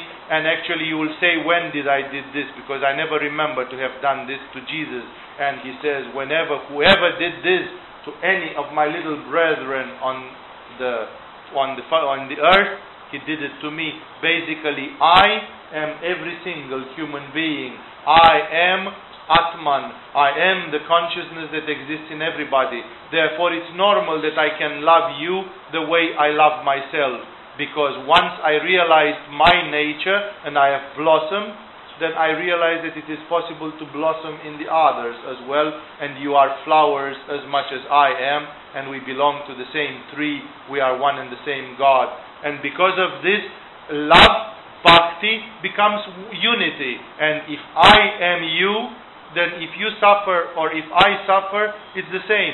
If you have cancer, it hurts me as much as if I have cancer. Like Ramakrishna could feel people's pain, and he could even scream with pain because he felt it organically, like an agony. And then this is unity. This is the bhakti. This is the great abyss of the heart. That if you really dare to push the heart to the cosmic level, then you will discover amazing things. But they will have this they will have a tinge of something tragic. That this humanity is a wonderful thing, and at the same time we are in a tragic situation, because every person on this planet that crawls in filth and evil is actually a part of me crawling in that filth and evil, and therefore the decadence of everybody is affecting me. The spiritual decadence of everybody is a stain on my cheek as well, because I somehow am interrelated with everybody. And that is why compassion will push me to search to save the world, to help the world, because if I can help at least one person, at least I have done something to alleviate this tragic situation. The love at this cosmic ultimate dimension indeed has something scary, tragic. That's why you need to have the heart of a hero to be able to dare to go there, because it's not easy. It's you have to have a lot of courage to love the way Jesus has loved, to love the way Ramakrishna has loved, to love all the way. And in this way, Jesus is so very clear. He repeats that whoever loses his life will save it, and all the others. We commented that already, but he says very clearly, he must take up his cross and follow me. I told you the story, if literally he says take up the cross, it's discussable, because at that time the story with the cross was not and it was not a typically Jewish way of punishment. So to say that somebody should take his cross is a much later language addition, apparently. So we don't know if Jesus said literally the cross, but the idea at least is preserved, that one is sacrificing oneself. In this way, when you read the lives of the great saints, you will see that they had these few constants. One, extraordinary love for God, an extraordinary devotion and wish to reach that consciousness, and at the same time they had this tragic understanding of love, that if necessary you may have to take upon yourself your cross and walk. Sometimes your cross can be even your daily practice. There have been fathers of the desert who, even after they reached enlightenment, they were doing a lot of spiritual effort, and people ask them, why do you, if you have seen God and if you have reached there, why do you keep standing up 12 hours every day in prayer like this? And they said, everybody has to take a cross. This is my cross. I'm crucifying myself for the world. It's not easy for me, after I reached, to stand up and to do more practice, which I'm doing for you, and for you. And yet I'm doing it because God didn't ask me to crucify myself as a martyr. There have been people who have been martyrized, but my martyrdom is to sit here and do what I do. This is what the fathers of the desert, they called the day-to-day martyrdom, the everyday martyrdom, that you simply sit up and do your practice like Milarepa, and that's your martyrdom to the world. It's not easy, because At that state of consciousness, things are becoming a totally different perspective. When you will start reaching states of samadhi, you will see exactly what I mean by this. And he says the famous story, or the famous sentence, which you should always think of it: what good will it be for a man if he gains the whole world, yet forfeits his soul? That is the biggest confusion, that people are trying to gain the world, and meanwhile they are losing their soul. If you lose your soul, you have lost everything. That is why the priority is very clear. You can lose the whole world, but at the same time save your soul. That is truly what matters. Or what can a man give in exchange for his soul?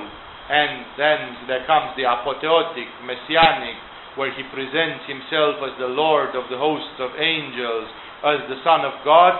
He ends in this messianic way this paragraph, which then follows, but next week, with the amazing issue, with the amazing episode of his transfiguration, which is completely over the top. But here he ends by saying, for the Son of Man, that him, is going to come in his Father's glory with his angels, and then he will reward each person according to what he has done. I tell you the truth, some who are standing here, that means his own disciples, not all of them perhaps, will not taste death before they see the Son of Man coming in his kingdom. This sentence is supposed to mean two things. One, he was warning them that before they will die, they will reach enlightenment and they will see him coming in glory, which was what happened 50 days after his crucifixion, on the day of the Pentecost, as it is called, when the 12 disciples got enlightened and they reached their first state of samadhi and they were blessed by the Holy Spirit, and from that day on they simply started their great mission on this planet. So he said, you are not going to die, that it will happen in the time of your lifetime. And it is also considered to be a reference that who are those some who are standing here, and because when will they see the Son of Man coming in his kingdom? That can be a reference to the day of the judgment.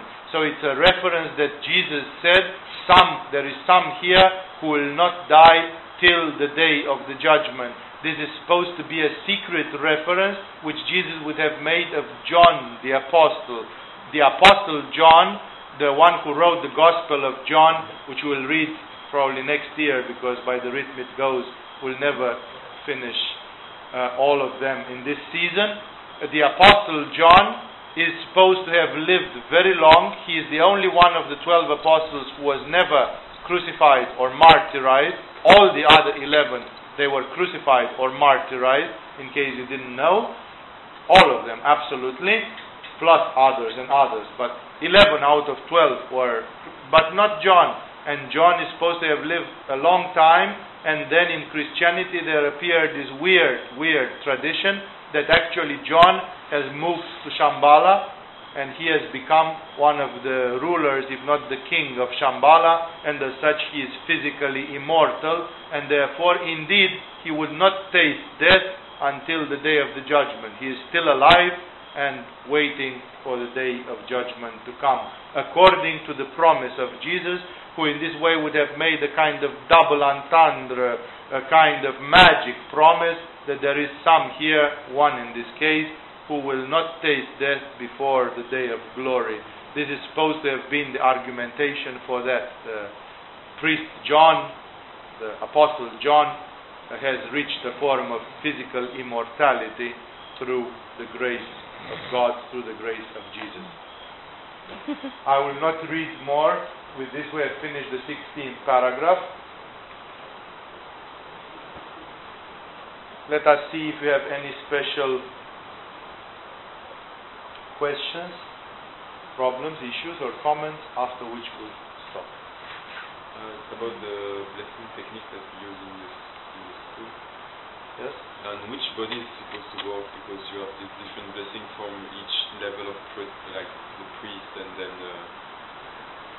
and can we speak about one specific level on which this The blessing level, at the level where you do it as a beginner, is supposed to work mostly on pranamaya kosha and manomaya kosha. Mostly. Swami, again, who is the author for Letters of Love?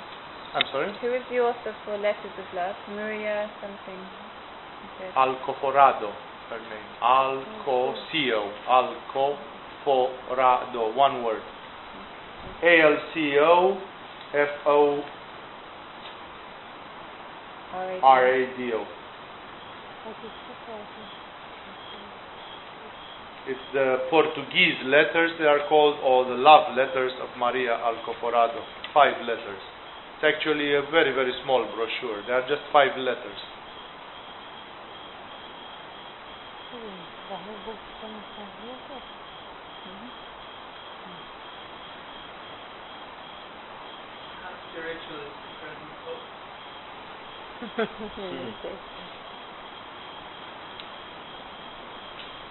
Starting with the famous Vatican II Council in 1962 or whatever it was, the Catholic Church has made a lot of compromises on its spiritual position, and the popes already, starting with that level and on, they have started mingling more and more in politics, weird things and so on.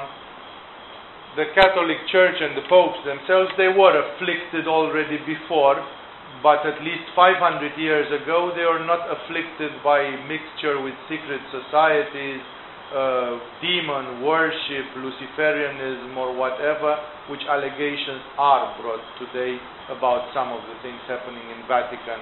At least in those days the popes were plagued only by their demonic egoism. If one of these popes was a non-spiritualized guy and he was a proud asshole and arrogant fellow, then he used his tremendous punch, his tremendous power to serve his own pride, to serve his own megalomanic ego, and that was bad enough. But unfortunately in modern times we are witnessing a certain corruption from inside, that the people who have been enemies to Christianity and who have hated the message of Jesus, they found that one of the ways to do it would be to undermine the church, not only from outside, like fighting against it a la Karl Marx, stand up and say religion is the opium of the masses, hang the priests, shoot them all, religion is a terrible thing, and so on. That's fighting it from outside, but you can fight it from inside, patiently over generations, infiltrating your own people in its ranks and applying politics and other things to get there. Basically, the conspiracy theorists of today, they tend to claim that the last popes were three popes before John or whatever, and the one from now, that they are elected, that already there are severe doubts about their purity of intent.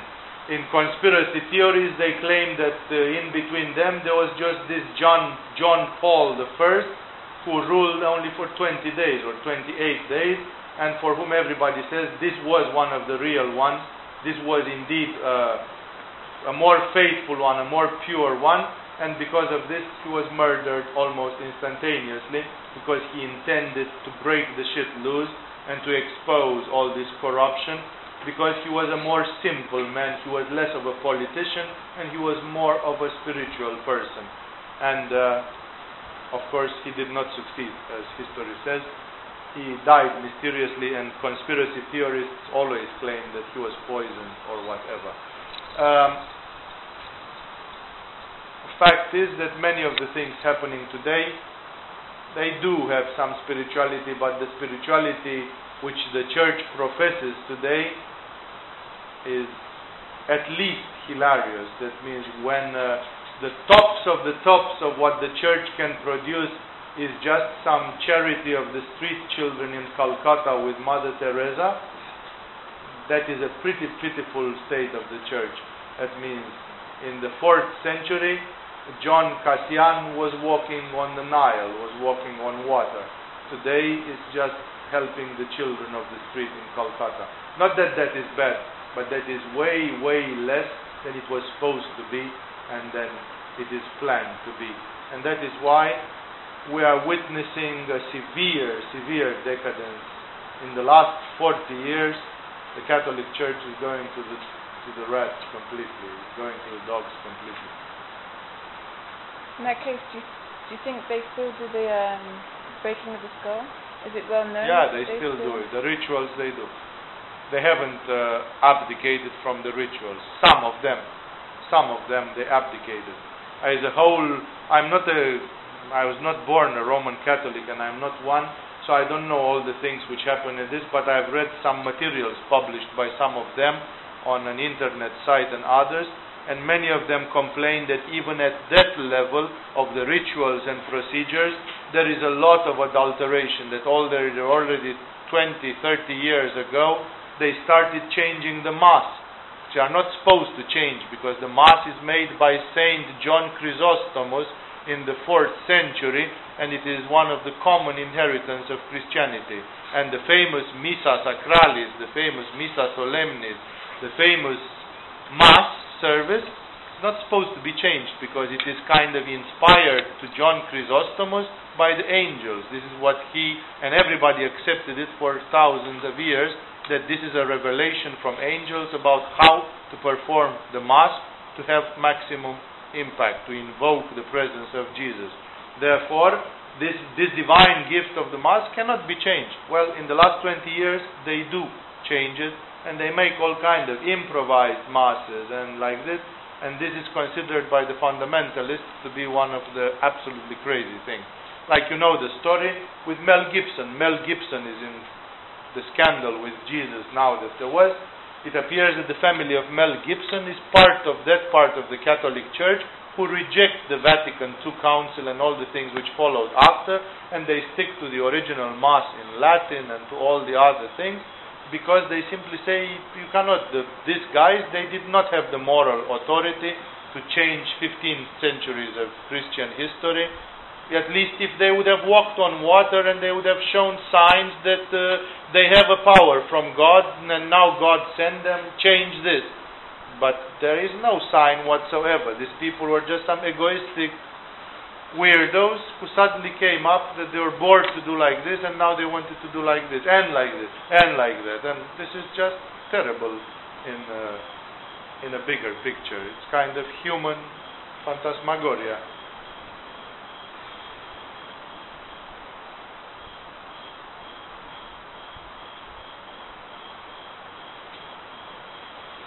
Let us stop now, it is late enough.